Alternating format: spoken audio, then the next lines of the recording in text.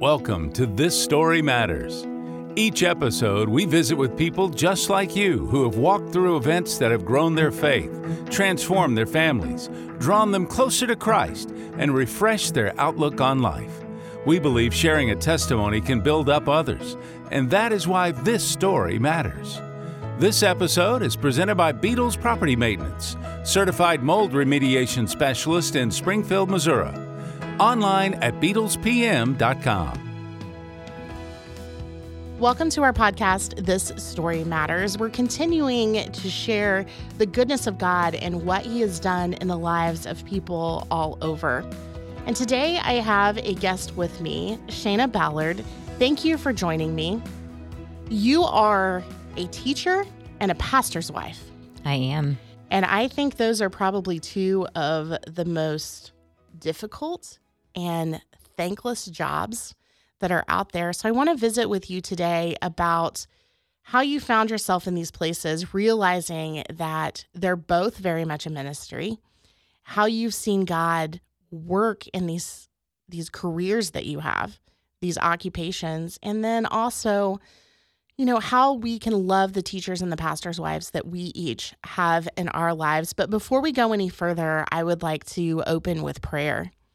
Dear Heavenly Father, we come to you today, and we're so grateful that we have opportunity after opportunity to speak of your goodness and how you are working every single day in the lives of every one of us. Sometimes it's hard to see. Sometimes we struggle. But Lord, I would just ask that Holy Spirit would come into this room right now, that you would open up the words, that you would open up hearts and minds, and that every word that is said during this episode would glorify you, and that you would remind the listeners that you are working in their lives, even if they don't see it or feel it, that you are good and that you love your kids. Lord, we give you all the honor, all the glory, and all the praise. In Jesus' name, amen. Amen. So let's start with the teacher part of this. Okay. Is that what you wanted to be as a kid, like when you were growing up? It is. Yeah. Yeah. I had an awesome elementary music teacher, and I thought she was the greatest thing with the most beautiful singing voice, and that's what I wanted to do with my life. So dream accomplished. Yes. How long have you been teaching? This is my 15th year, and it's funny that you're saying teacher and preacher's wife are thankless jobs, because in between those years is sandwiched 8 years of stay-at-home mom. That's also a thankless job. Yes, all it the is. moms out there sacrificing. So that 15 years is broken up between a couple of different time periods. Yes. So that must have been difficult having that 8 years between, because I'm sure there was a lot that changed in the classroom in that 8 years. Yes. How do you, and probably from May to August, there are a lot of things that are changing in your classrooms. You taught through the COVID era. I did. And I remember, we've been friends for a while, and I remember seeing you post about pushing your cart. Yes. From classroom to classroom. Yes. Like you were mobile, and that was a challenge for you. But when we look at what teachers are dealing with now, post-COVID, what is the biggest challenge for you? Well, I think that just in general, things have changed as far as our society goes. And so, post-COVID, we had a lot of people who chose to homeschool or chose to pull their kids out just for that post-COVID year where there were a lot of, quarantining and that kind of thing going on.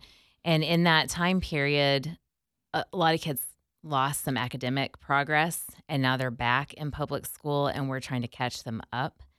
So that's hard. And just the isolation of everybody being at home for so long, it's just the interaction feels a little different now. Some kids, like our little kindergartners, they were itty bitty when this happened, and so a lot of their lives has been, there were masks and there were less interaction with people they didn't know and things like that, and it changed the way that they are socially, I think. So as we spend a lot of time teaching them social skills and just how to be kind and loving and good friends and that kind of thing. And that's always something we've taught, but it's just different post-COVID. A different level. Yeah. Yeah.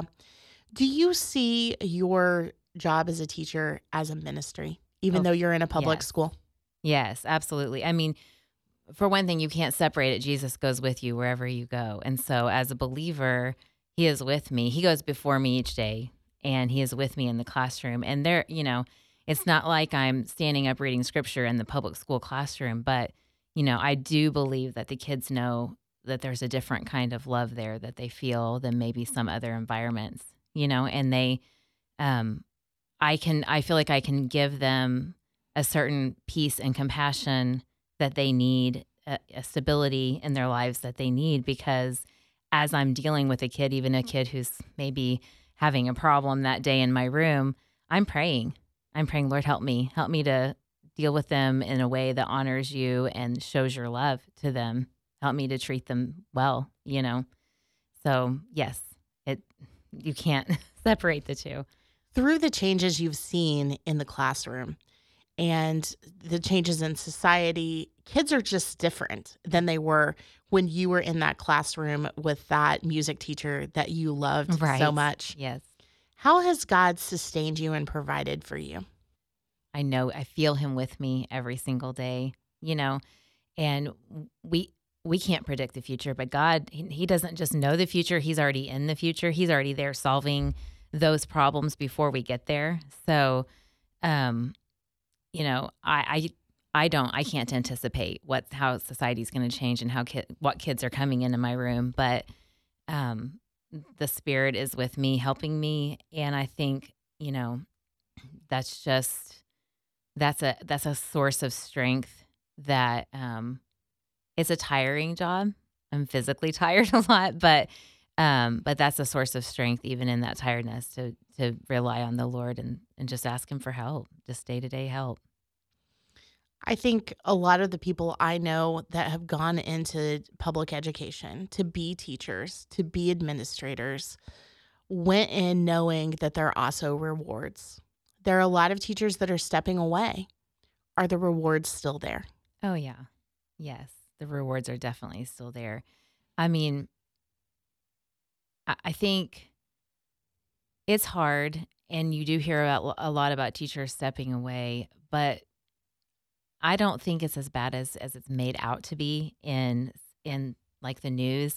I don't think there are as many, statistically, there are that many teachers falling away, I guess, and stepping away from teaching. But there's still a core group of people who are there for the right reasons and love kids and want better for kids and want to instill good values in children. And especially here in the Midwest and in my world of teaching, a lot of us love the Lord and are there out of a sense of calling, not just a job.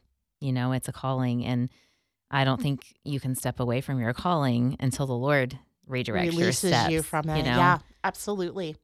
Absolutely.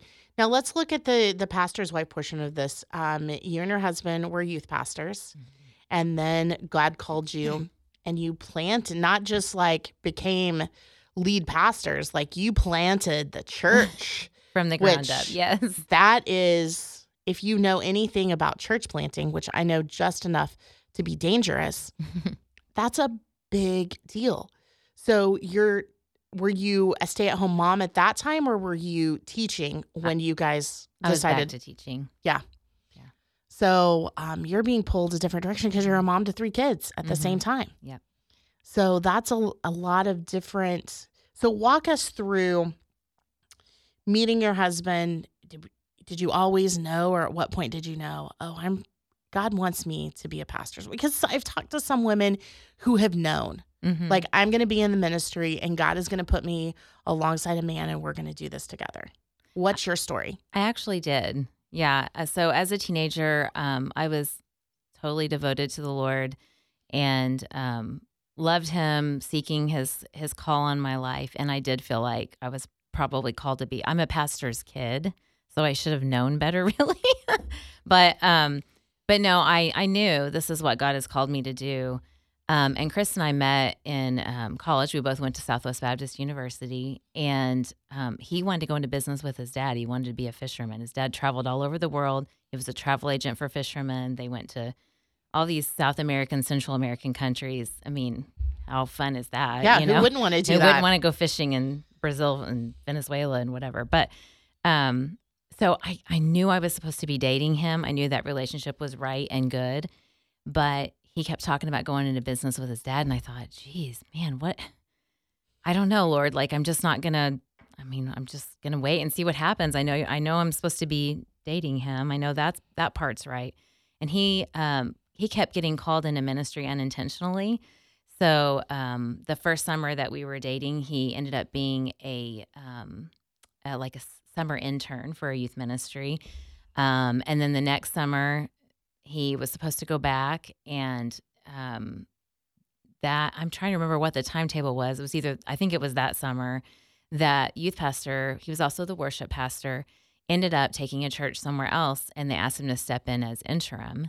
So now he's worship pastor, youth pastor, and college student all in Wow. one. And by the end of that summer, he called me as if he had this big revelation. I think the Lord is calling me into ministry. And I was like, yep, I think you're right. So I was super thankful we were finally on the same page. So then we were just really happy in youth ministry. He went and talked to his pastor. He said, do you want to do worship ministry or do you want to do youth ministry? And he said, I think I want to do student ministry. And we did that for 18 years. We loved it. I had girls in my home weekly that I was pouring into and living life with, and I was completely content with that. And he just kept talking about planning a church, and that, it came towards the end, well, this might be my last, stop in student ministry. And I finally looked at him one day and said, listen, I don't want to be the pastor's wife. I like the student ministry gig. I don't want to be the pastor's wife. So if God wants you to do that, he's going to have to change your wife's heart. And he was like, oh, okay. Well, over the course of the next year, so this was 2014, he did begin to change my heart. And I just became, I wouldn't say discontent, but just God was shifting things where I was ready for the next thing. And I remember by November of 2014, I was just kind of a mess, emotional all the time about it. And he said, well, what do you want one night? And I said, well, I don't know. I want to be in ministry, and I want to serve women, which was a shift because I'd been with girls, not adults. And then over the course of the next couple of months, everything changed, and he stepped away from student ministry. He actually did sales for a year while we were seeking funding and building this core group to be able to plant a church. It started with he and I in our living room saying, okay, God, I know you want this. Now what? Now what do we do? And it was literally a now what, now what, now what for every step of the way. And we launched in fall of 2016 is when we officially launched and had, our core group of people. And I mean, it was the most organic thing. And we've just every step of the way, okay, now we need a worship pastor. Now we need a children's pastor. Lord, what do you want next? Now what? And we're still I feel like we're still saying, now what? Now what, Lord? Now what do you want? And I mean, maybe that needs to always be our MO. Lord, now what? I'm willing, But I think that's a good one. Well, let's talk a little bit about the church, Story Church in Rogersville. And you started in your living room with just the two of you. Mm-hmm. And now I know a little bit of the story, but if you want to just do the 30,000-foot flyover, you all have a building. And it kind of all happened miraculously. It really did. So the first question people ask you when you are going to plant a church, well, where's it going to be? And we couldn't answer that at first. I don't know. We don't know where it's going to be. Well, you need a building. Well, maybe, or do we? And there was just a lot of kind of rethinking church and what does God want this to look like? And Chris didn't want to have a building. He had at the time, a real burden for driving by church building after church building that are sitting empty the other 6 days of the week. And he just thought, that's such a waste of resources. I don't want to do that. That's not what God's calling us to. And so, we began seeking out maybe like the idea of a shared space or something of that nature. And the way it all came about was he ended up having a meeting with a friend, well, actually someone he had just met for lunch. And that day he closed on Jamestown Plaza, which is now our building. And they just felt like the Lord is in this and this is what needs to happen. So we actually leased from him for a while, and it served so many purposes because it was a multi-use building. There was an event center the other 6 days of the week out of where we worship. And then Chris just began to sit in Chamber of Commerce meetings in Rogersville. We really had figured out, okay, Rogersville's the community we are called to. I mean, I was already working there. He had served there. God was keeping us there. So sat in those meetings. What does the community need? Because we want to serve the community. And at the time, there was no place for like sitting down and having a business meeting over coffee.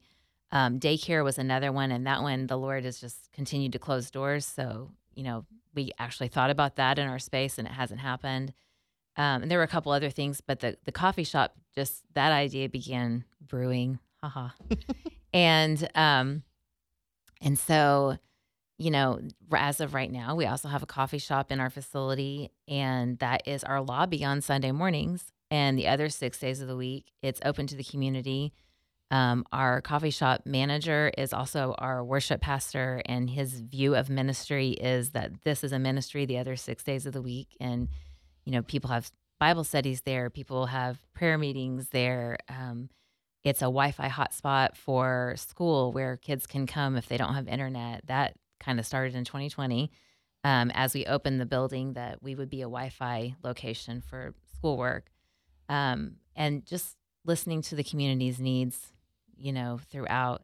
It was also like a drop-off and pickup center for food distribution during COVID. And then the other end is leased.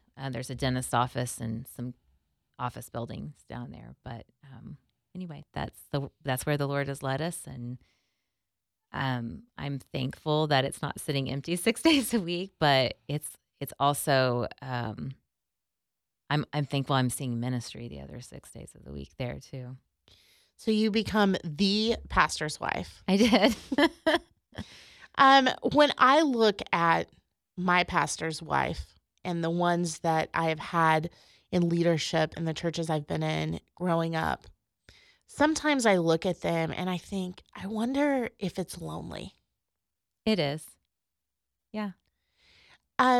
Why is it lonely? I have some ideas of why it might be lonely, but I don't want to put words in your mouth.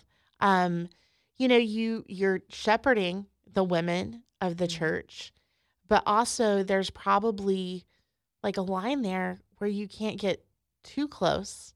Like where is the difference between being their friend and being their shepherd? Yeah, that's a good question. I want to say there isn't a line, but I think it exists in other people's hearts sometimes, But I will say that one of the things that we are committed to at our church, one of our core values is authenticity.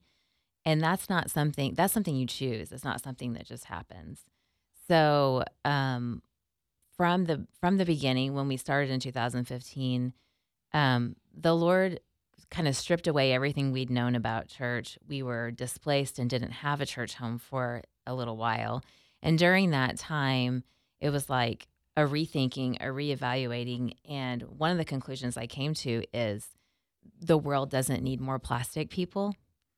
I grew up in a very traditional Southern Baptist church, and, you go to church on Sunday morning and you put on your Sunday best and you smile. And when people ask, how are you? You say, I'm doing well. How are you? And everything's supposed to look just so. And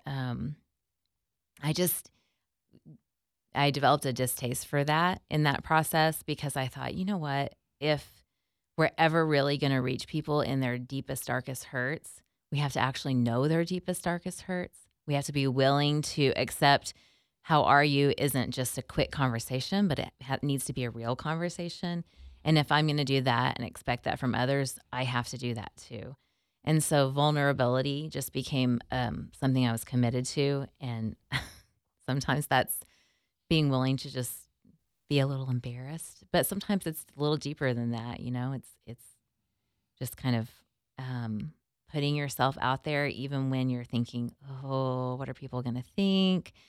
But in our Story Church launched in 2016, like I said, so we've officially been, open doors or whatever for 6 or 7 years now. It's what I've found in being committed to being vulnerable is the willingness to be honest and open. And hey, I have real problems, and the pastor's family is not perfect, and we struggle with things.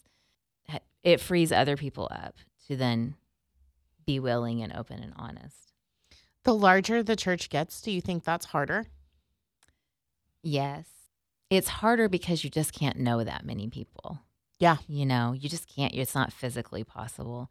It's harder because the bigger your congregation becomes, the just human nature, some people don't stick around. And that one's really hard for me. That one is a struggle because I want to love people deeply. And if you are with me, I want you to be with me forever. And so that's one of those hard things about vulnerability and authenticity is we want to love you, but we want to love you deeply. We want to really know you. And if we've committed to that with you, it hurts worse when you decide this isn't the church for you, which it happens. And sometimes it's for very valid reasons of God calling people other places to do other things. And that part of vulnerability and authenticity is tough. And I think the bigger we get, the more of that we probably have. I believe that every church is full of broken people because I believe that we're all broken. Yes. How is it hard to get someone who's maybe shown up at Story Church who has experienced hurt from people? I don't like to say hurt from the church because God doesn't hurt people. People hurt people. So I choose my words carefully with that. But if someone is reluctant to step back into church because people have hurt them in that space before, how do you, as a pastor's wife, welcome them in, help them feel comfortable? Yeah. One of the things that we have been committed to since the beginning, and we seem to have attracted a lot of people with church hurt is the term, but I totally get what you're saying. It's not God that's hurting people. It's the people that are in the churches that hurt people. Just easier to blame him. For sure. But one of the things that we have consistently done is when people come to us and share their pain story, which is highly encouraged because we want, we really do want to know people. Yeah. Then it's kind of a okay, take your time kind of thing, where it sounds like you've really been hurt. We want to walk through that hurt with you. And if that means that you're just coming on Sunday morning for a while and you are not serving somewhere, come, sit, heal, take your time. And when you're ready, that has just been a commitment. I think a lot of people experience when they come to churches sometimes that people want to plug them into ministries. And I totally understand that side of it because that buy-in is invaluable and people should be serving. And you have a need and we have for that needs, too. Yeah. Yes. But some people just need some space to heal, to sit, to be loved on. And sometimes that's ugly. Honestly, sometimes people are hard to love because they're so hurt that, they're going to kind of knee-jerk reaction if they hear a certain phrase or I don't even know how to describe it. A phrase that I'm thinking of is like church membership. That can be a kind of a triggering thing for some people. Those kind of things can kind of have some walking through that pain again, and you just have to love them through it. And sometimes that's just a lot of prayer and putting your own personal feelings aside and just seeing them for who God sees them for, somebody that really, really needs loved. How can I and those listening, how can we love our pastors' wives better? How can we show them appreciation? How can we help take away that loneliness? That one stumps me. I think one thing would be just to remember that your pastor's wife is a real person with real needs and real hurts. She might be showing up on Sunday morning having just had a fight with her husband, just like you know, or with her children, might have had a hard time in the car with her children on the way to church or whatever. And I think just remembering that and not expecting your pastor's wife to be the one to always be able to pour into everyone else, but maybe your pastor's wife she's the one that needs a little pouring into sometimes, and just being aware of that. She has needs too, and just befriending her as if she were anybody else in the church with no oh, I'm the pastor's wife's friend or nothing like that, but just as a real person, genuinely caring for her. I don't know if that answers your question. Yeah, I think it does. I think it does. Because I think a lot of times we end up putting the pastor's wife up on this pedestal without really meaning to. Yeah, I never think it's intentional. No, because we love them, we appreciate them, and somehow in that there becomes somehow I think we put up a wall that we never meant to put up. Mm-hmm. So just remembering that they need prayer, like I need prayer. Mm-hmm. They need love, and they don't want to necessarily be treated special, quote unquote, Right. but just like anyone else. Mm-hmm. So that's good. Let's talk about the pastor's wife that might be listening right now that is discouraged, that longs for community of people that understand what she walks through every day, but doesn't have that. I mean, she has community among the women in the church, but they don't necessarily understand what she sees, Mm-hmm. and that she is supporting the pastor every moment of every day, right there by his side. For the discouraged pastor's wife, what do you have to give them hope today? Mm-hmm. My first thought is just you were called to this as well, and in that you need the Lord's help. You cannot do it on your own strength. And you were talking about loneliness as a pastor's wife and feeling like you're on a pedestal. I just kept thinking in preparing for our conversation, I kept thinking about King David when he was a little shepherd boy and he was in the field in 1 Samuel 16, and they go to line up all the brothers to decide who's going to become the next appointed one. And the first one, Eliab, is, tall, dark, and handsome, looks the part. Nope, that's not him. And they go on down the brothers, and do you have any other sons? And it's this little shepherd boy out in the field. And he was just out there doing his job, and to me, that just resonates as a pastor's wife, because a lot of us pastors' wives, we're just out there doing these mundane jobs that nobody knows we're doing, nobody sees. And just to find comfort in knowing the Lord sees you. He doesn't look at outward appearance. He looks at the heart, as 1 Samuel 16 says. And he values you even when you don't feel valued by those around you. It's a thankless job for sure, but remembering that the Lord sees you can help you comfort you in those lonely times. I would say, find a friend that's not in your congregation as well. It's good to have someone you can go to for prayer, to confide in, those kinds of things. But even if you don't have that right now in this moment, that you have the Lord, and He sees your heart. He sees what you're doing that nobody else sees. And you are called and set apart by Him in a way that He is watching over you. He's caring for your heart if you will let Him, finding that rest in Him instead of looking for that approval from other people in your congregation who are probably going to misunderstand you from time to time. But that's not where your peace comes from. It comes from knowing I'm doing the next right thing that I'm supposed to be doing for you, Lord. And so I'm just going to be busy out here in the field doing my thing.